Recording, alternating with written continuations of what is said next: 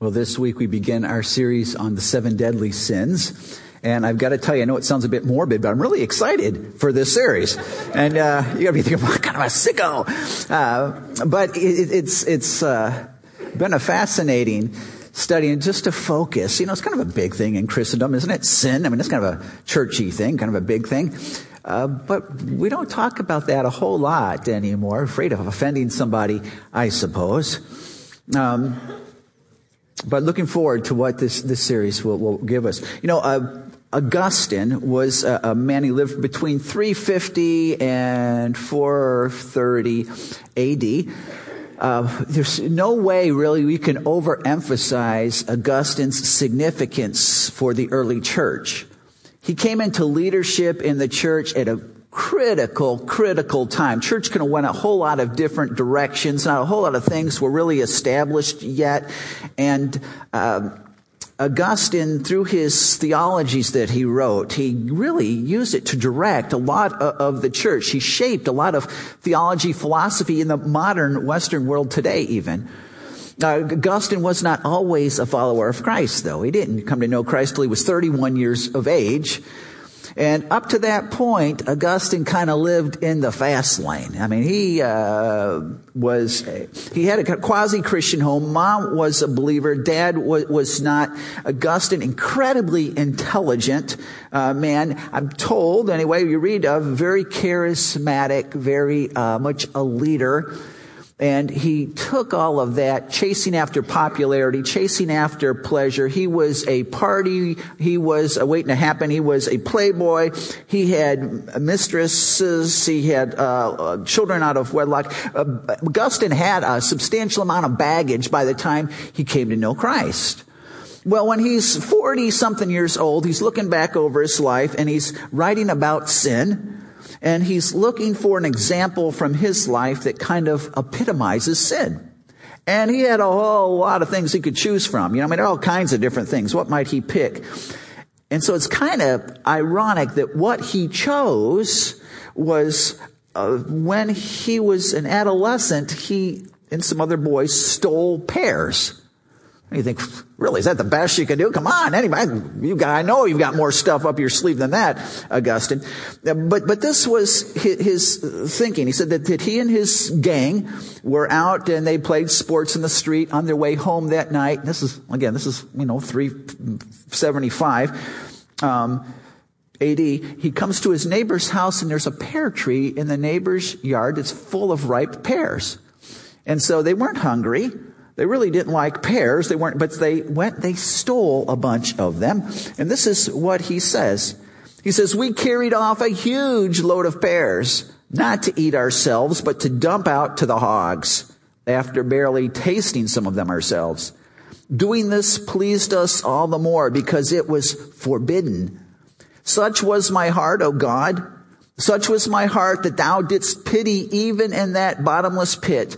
Behold, now let my heart confess to thee what it was seeking there when I was being gratuitously wanton, having no inducement to evil, but the evil itself."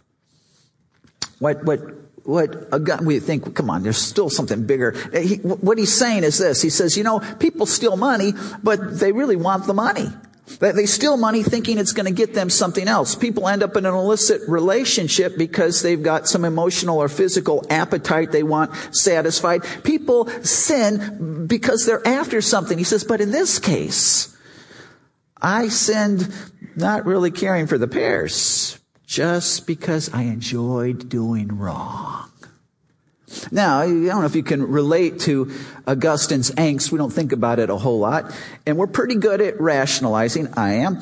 And we can blame our sin on our dad and on my spouse. If my spouse was just wherever, then I went. And our kids and on our condition and on our situation in life and on our stress. If you had my situation, you'd be doing too as well. And we blame our sin on lots of different things. But after that's all said and done, if you stop and evaluate your own life, haven't you had those times when you just did something or thought something, said something, you knew it was wrong, but you did it anyway. Matter of fact, you did it because it was wrong, just because there was a thrill in doing evil.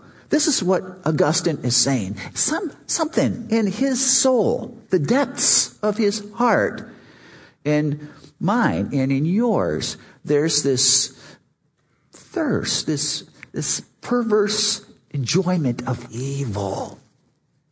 It's a sinister deal. Now, what we're going to be doing the next few weeks is we're going to be looking over 7 deadly sins. And here's my thought. Teresa and myself, we really probably need to clean our basement. It's really, our basement is just a big mess is what it comes down to. And it's not finished, and so it just kind of becomes a catch-all. Whenever you have something you're not sure what to do with, well, throw it downstairs, right? So it's junk everywhere. And we look at each other and say, we should go clean that out. But let's do it tomorrow, right? It's just easier to close the door and just go on with your life without dealing with that. I believe that some of these 7 deadly sins are kind of like in the basement of our heart. And it's just easier not to deal with them. But the goal is the next multiple weeks, we go down in the basement and we clean out what we do. I like to, I don't listen to a whole lot of music, but on occasion I'll listen to some worship music. And when I hear something, I give my soul to listening to the lyrics, and if they're good lyrics, I'm moved and I kind of rededicate my life. Yes, that's right. That's what I should be about. Or maybe have you ever been to like a retreat and you hear the guy speaking and the stars and you're just like, and you recommit your life to Christ.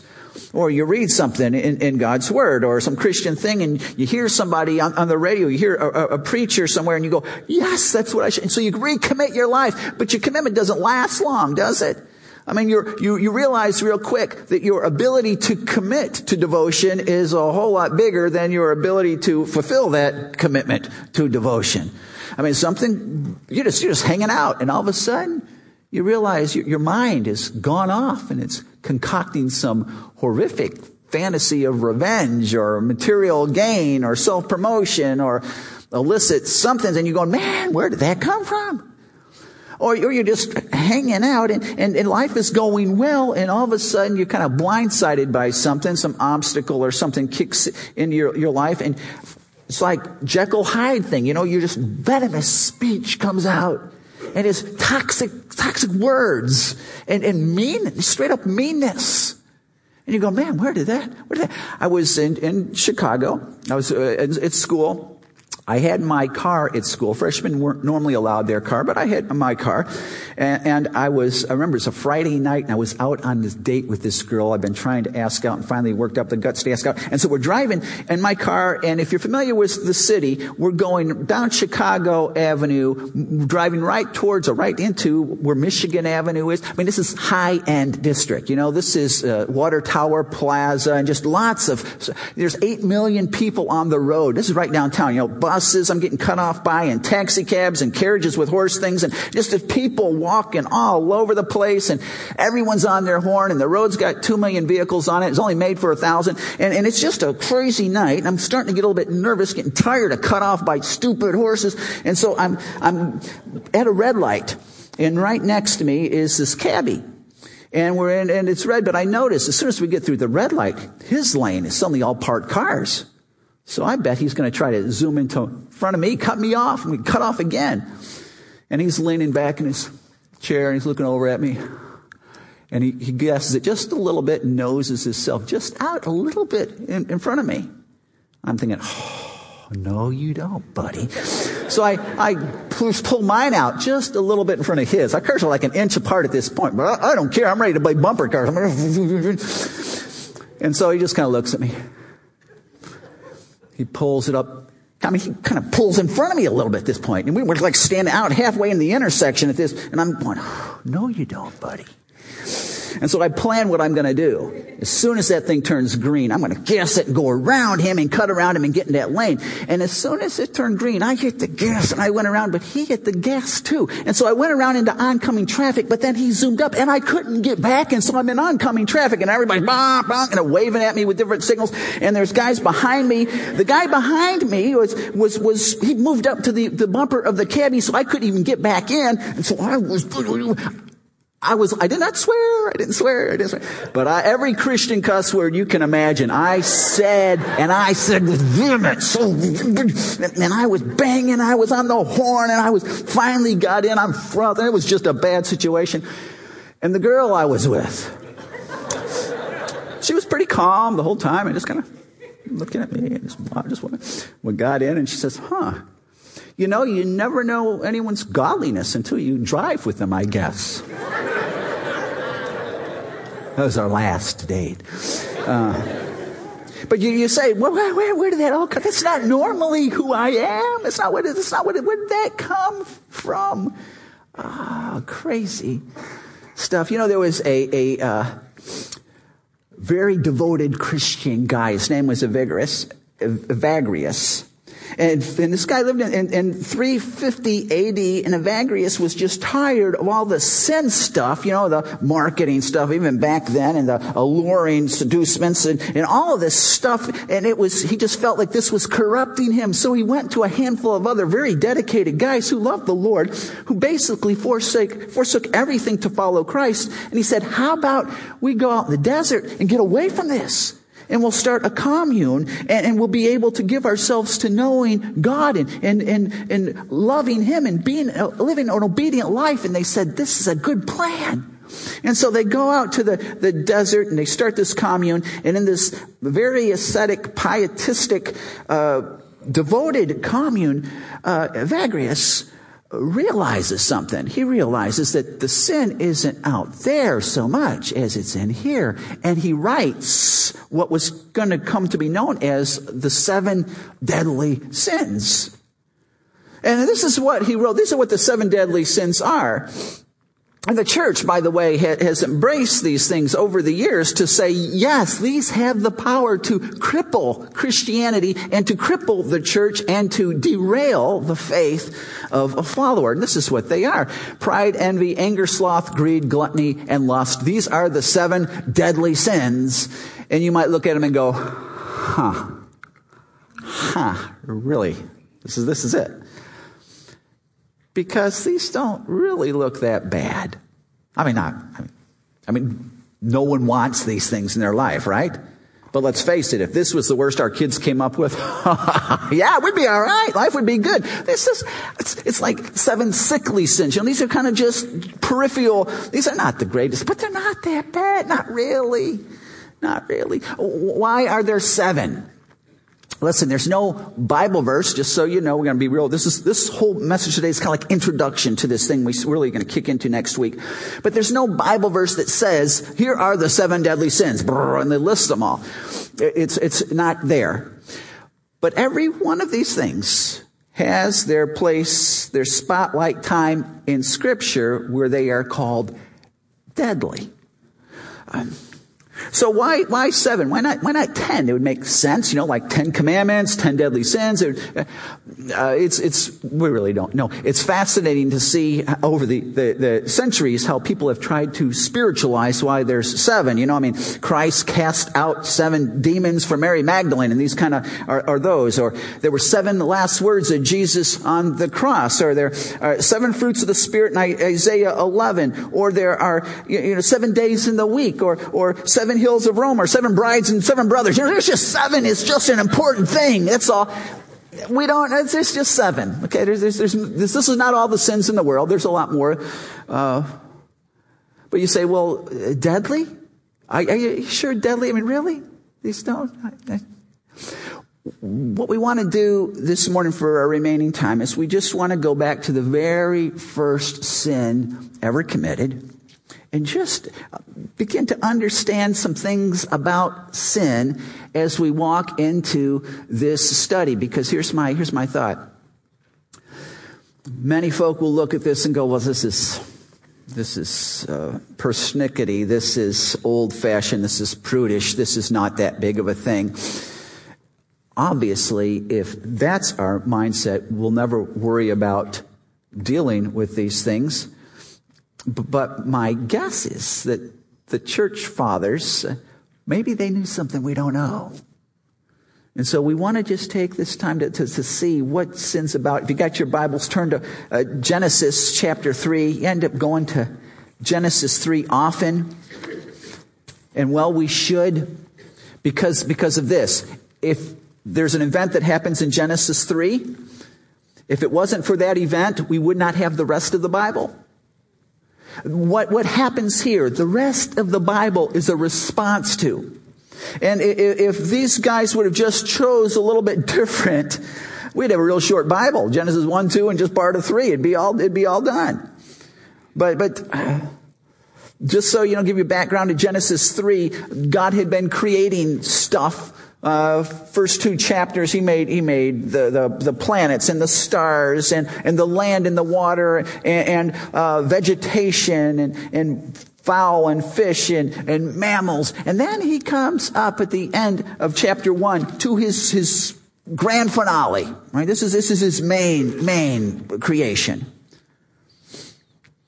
In verse 26 of chapter 1, he says this: God said, "Let us make man in our image, after our likeness, and let them have dominion over the fish of the sea, and over the birds of the heavens, and over the livestock, and over all the earth, and over every creeping thing that creeps on the earth." So God created man in his own image. In the image of God, he created him. Male and female, he created them. So God needs somebody. He's going to put somebody in charge of the world. He created all this stuff. He's going to put someone in charge. And so he creates man and woman. Not the largest of his creation, perhaps not the most intelligent, but he creates them in his image.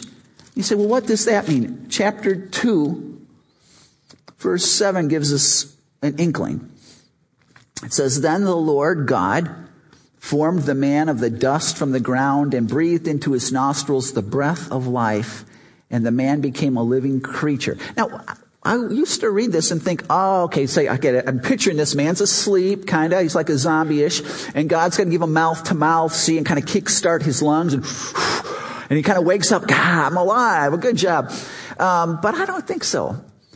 Because all the other mammals are breathing. Their lungs are working. They've got oxygen going through their system. Mankind does too. But when God breathes into him, God gives him part of himself, his own spirit, into mankind.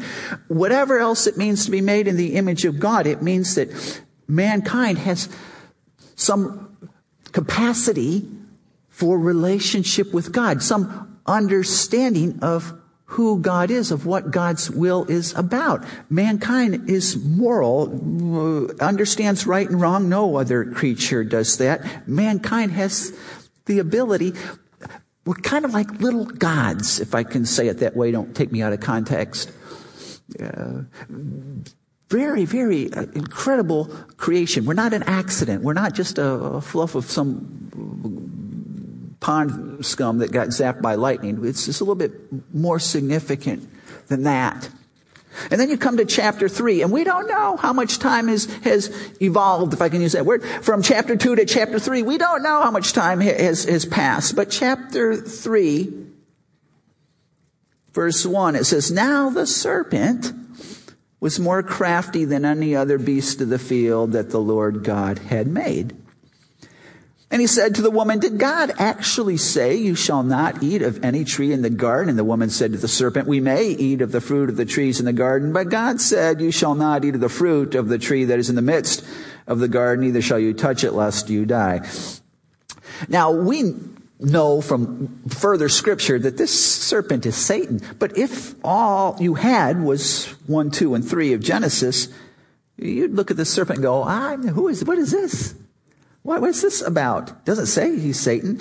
Now it says he's crafty, he's cunning. That kind of is a red flag a little bit. We know that obviously talking snakes must not have been a big deal for Eve in the garden here. She's just no problem with this. But it's interesting that he does not refer to God by God's personal name.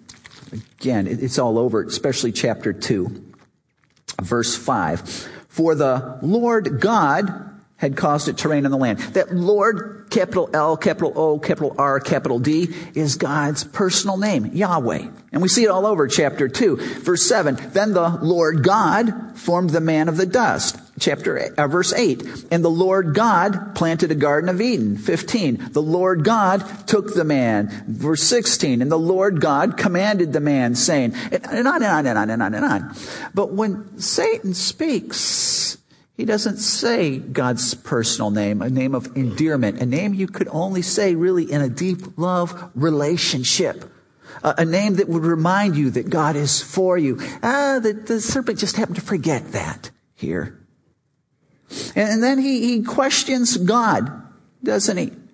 Did God actually say, you shouldn't eat from any tree in the garden? No. This is pretty subtle. Maybe he's innocent. Maybe he really just didn't hear and didn't understand. Oh, yeah, I'm sorry. I didn't get that. But this is the very first time God was questioned. And God's commands were challenged. It gets Eve thinking about that. And she says, oh, no, we can eat, but we can't eat from this one. We can't even touch it or we're going to die. And then the serpent says to the woman, straight up contradiction, you will not surely die. For God knows that when you eat of it, your eyes will be opened and you'll be like God, knowing good and evil. He calls God's motivation into question. He's saying, Eve, help me understand. Why do you think God won't let you eat the tree in the midst of the garden? This one's right in the middle. Everything else is secondary. Everything else points to it. This is the tree. It's in the middle. It's the one. It's obviously the best. Why doesn't God want the best for you? He's God. He can do what he wants to do. But I wonder how this tastes. It probably tastes better than that. Once you taste this, I'm guessing the other stuff is going to be nothing. Why doesn't he want you to have that? He says, Eve, you know what? You need this. And Eve says, I don't need anything. I'm perfect. And Satan says, no, Eve, you're good, no. But see, you're not God, Eve. And you could be God. This past week, I watched, maybe a week ago, Teresa and myself went to The Greatest Showman, enjoyed the movie. I won't spoil anything for you if you didn't see it. It's the life of P.T. Barnum, though. And at one point, Barnum gets himself in some trouble. And he says this. He says, I just wanted to be more than what I was. It's just a haunting phrase. It's Eve here. Just wanted to be more than what I was. Eve had the same temptations you and I have. Satan has never changed his strategy. You'd think maybe he'd mix it up, but he doesn't. I guess he doesn't need to, because those things that God has told us not are things we need. They're things that will make us important, and things that will give us joy, and things that will keep us from getting into trouble, and the things that will help us have a more enjoyable, peaceful, comfortable life. Why would God say no? That's all Satan's got to do, is put that in our mind. Yeah, why would he say no? And if you think about the sin, it's not a big thing, right? It's not like Adam and Eve were going to go murder anybody. Of course, there's no one to murder, I suppose. But they could have killed each other, or they could have went on some goofy rampage and slaughtered the animals in the garden, or they could have vandalized the garden, or they could have got involved in some perverted sexual thing, and they maybe could have worshipped the serpent. They could have been doing a lot of really bad stuff. This is not that big of a thing. This is picking a piece of fruit. That's not a big thing. The fruit's on just a stewardship of the garden, for crying out loud. And God told us he wants us to watch over this, and it's just stewardship of the garden. And we're not taking a lot. We're not going to give it the hugs, and we're just going to take one piece. Just one. It's a little thing. It's a little thing. It's like something like on the 7 deadly sin list. Just a small thing. But what's the result? of a little thing. It's deadly. In verse 6, it says, so the woman saw that the tree was good for food, that it was a delight to the eyes, that the tree was to be desired to make one wise. She took of its fruit and she ate, and she also gave some to her husband who was with her, and he ate. This instance here, all disease in the whole history of the world can be traced back to here. All accidents traced back to here. All pain traced back to here. All natural disasters traced back to here. If they would have just chosen otherwise, right? But verse 7 says, then the eyes of both of them were opened, and they knew that they were naked, and they sewed fig leaves together and made themselves loincloths. Now we're going to talk about how it's deadly because it separates from God. But here, I think this separates from each other. All sin, here's a principle you see. All sin separates people from each other. It breaks down your relationships. Adam and Eve, at one point, they were perfectly together. There was nothing dividing them, nothing between them. And now, their relationship is characterized by shame. They're hiding even from each other. What they enjoyed before, they don't enjoy anymore. And they won't. It's broken. It's broken. He says, verse 8, it says, and then they heard the sound of the Lord God walking in the garden in the cool of the day. And the man and his wife hid themselves from the presence of the Lord God among the trees of the garden. But the Lord God, Yahweh God, called to the man and said to him, where are you? And he said, I heard the sound of you in the garden, and I was afraid because I was naked and I hid myself. It's the first time the word fear appears in the Bible. It's the first time fear in the creation of the world. I was thinking this week, okay, Mark, what are you afraid of? And there's some things. Are you afraid of your health? You're afraid of your future. You're afraid for your children. You're afraid maybe you're afraid that you will never find love in this world. Maybe you're afraid that you're so broken because of whatever's transpired that you're never going to be fixed in this world ever. Maybe you're afraid of what may happen. You're afraid of things that have happened that continue to haunt. Fear, all fear is right here. And so Adam hears God coming, and what's he do? He runs. He hides from him. Previous up to this point, it says that Adam and Eve walked with God. Now that's physically, I have no, maybe, yeah, okay. But it's much, much bigger than that. Amos asks this question, real key question Amos asks. He says, how can two walk together unless they are agreed?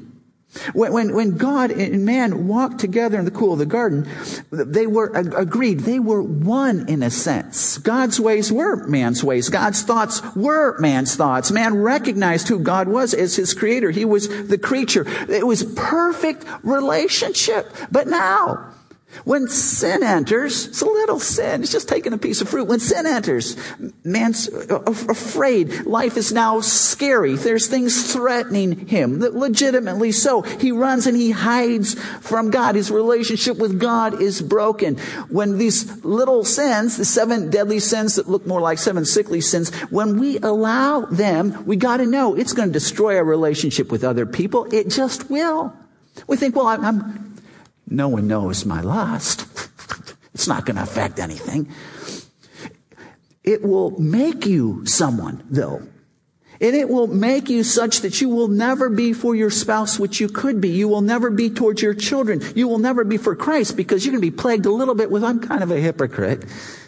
When any of these sins that we embrace will hurt our relationships. They will hurt your friendships. They will, and you know it, because you find someone who hangs on to sin. You don't want to be around such people. It destroys. The little sin destroys your intimacy with God. Now here's the deal.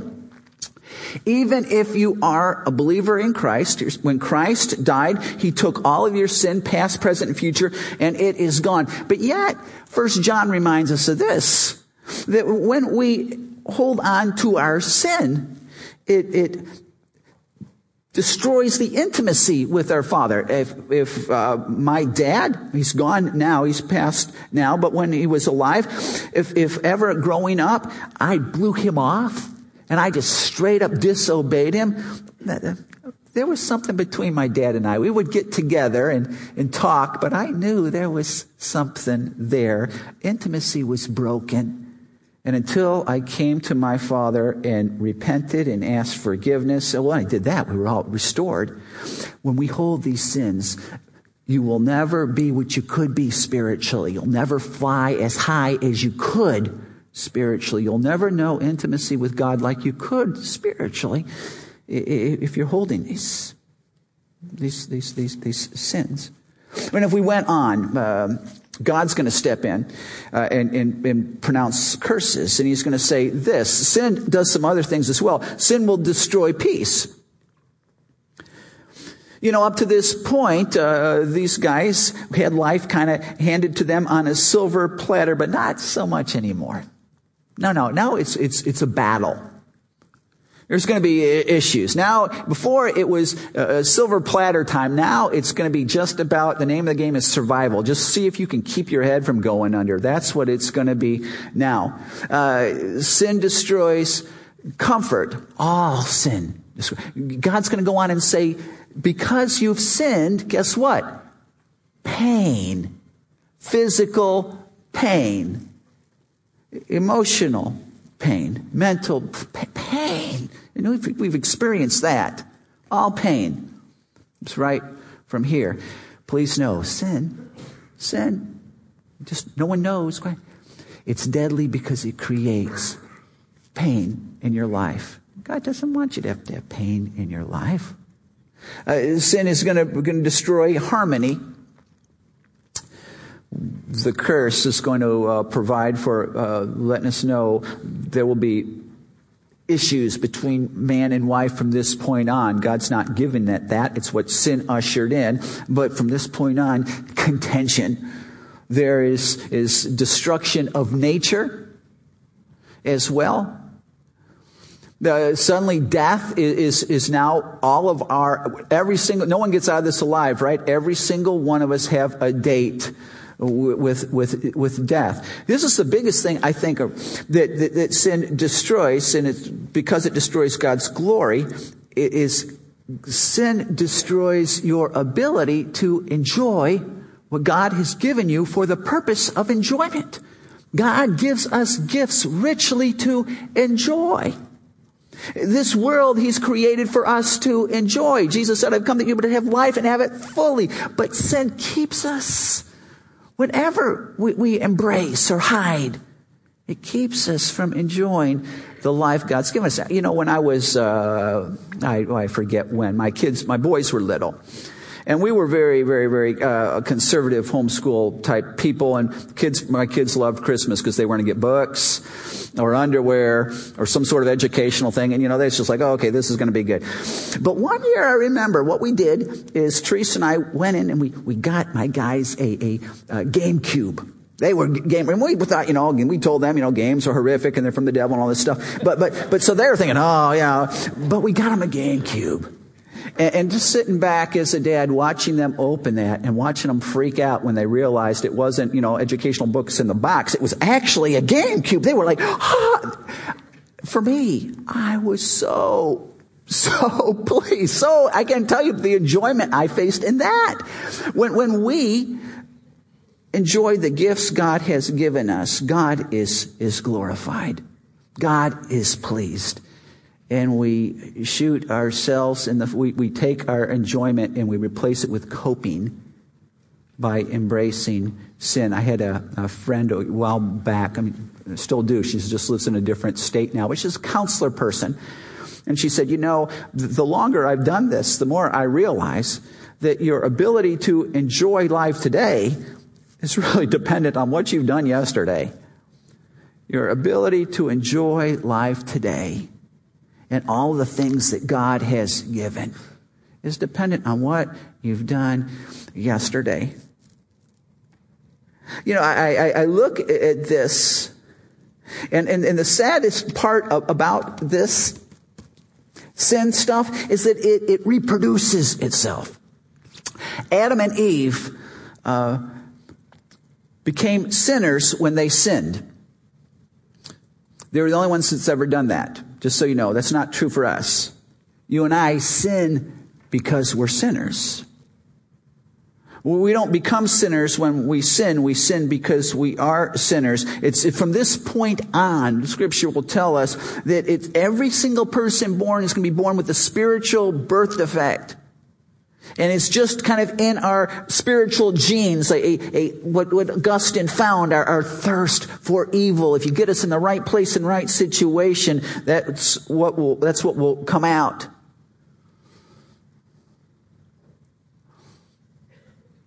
When we think about, we're not going to spend a lot of time on this, but if you followed this, you go to chapter 4, Cain and Abel, and you know the story of Cain and Abel.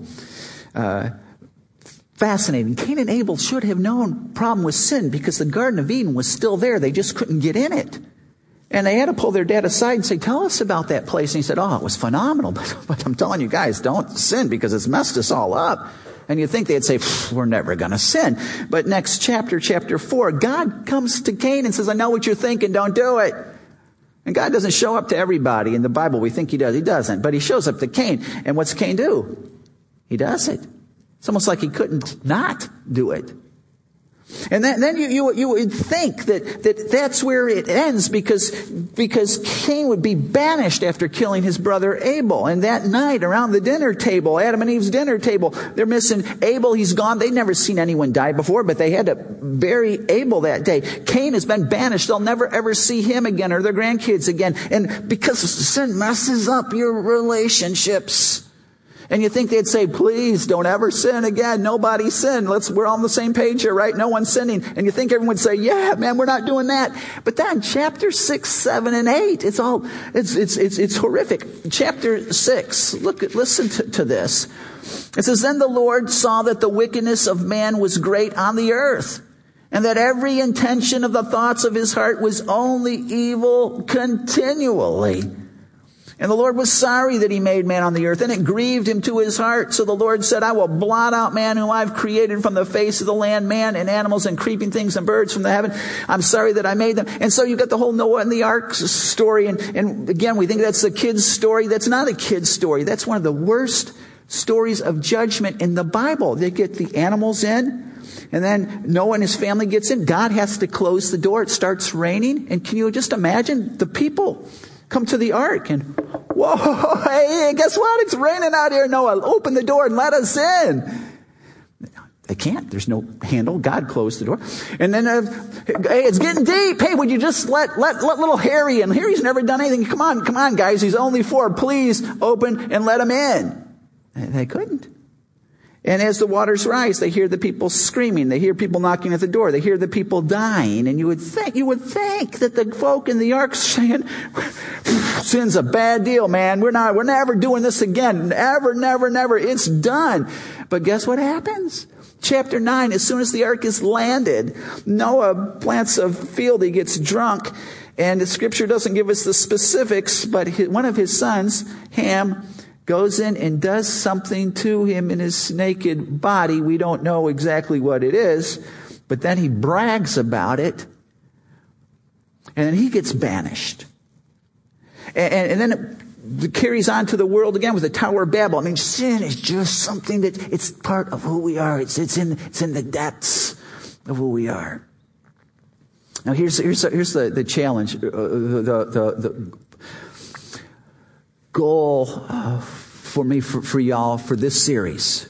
Would you be willing to pray a simple prayer? It comes out of Psalm 139, verses 23 and 24. And here's the words. It says, search me, O God, and know my heart. I need to clean the basement of my heart. Would you search me? Would you try me and know my thoughts and just see if there's any grievous way in me, and lead me in the way everlasting?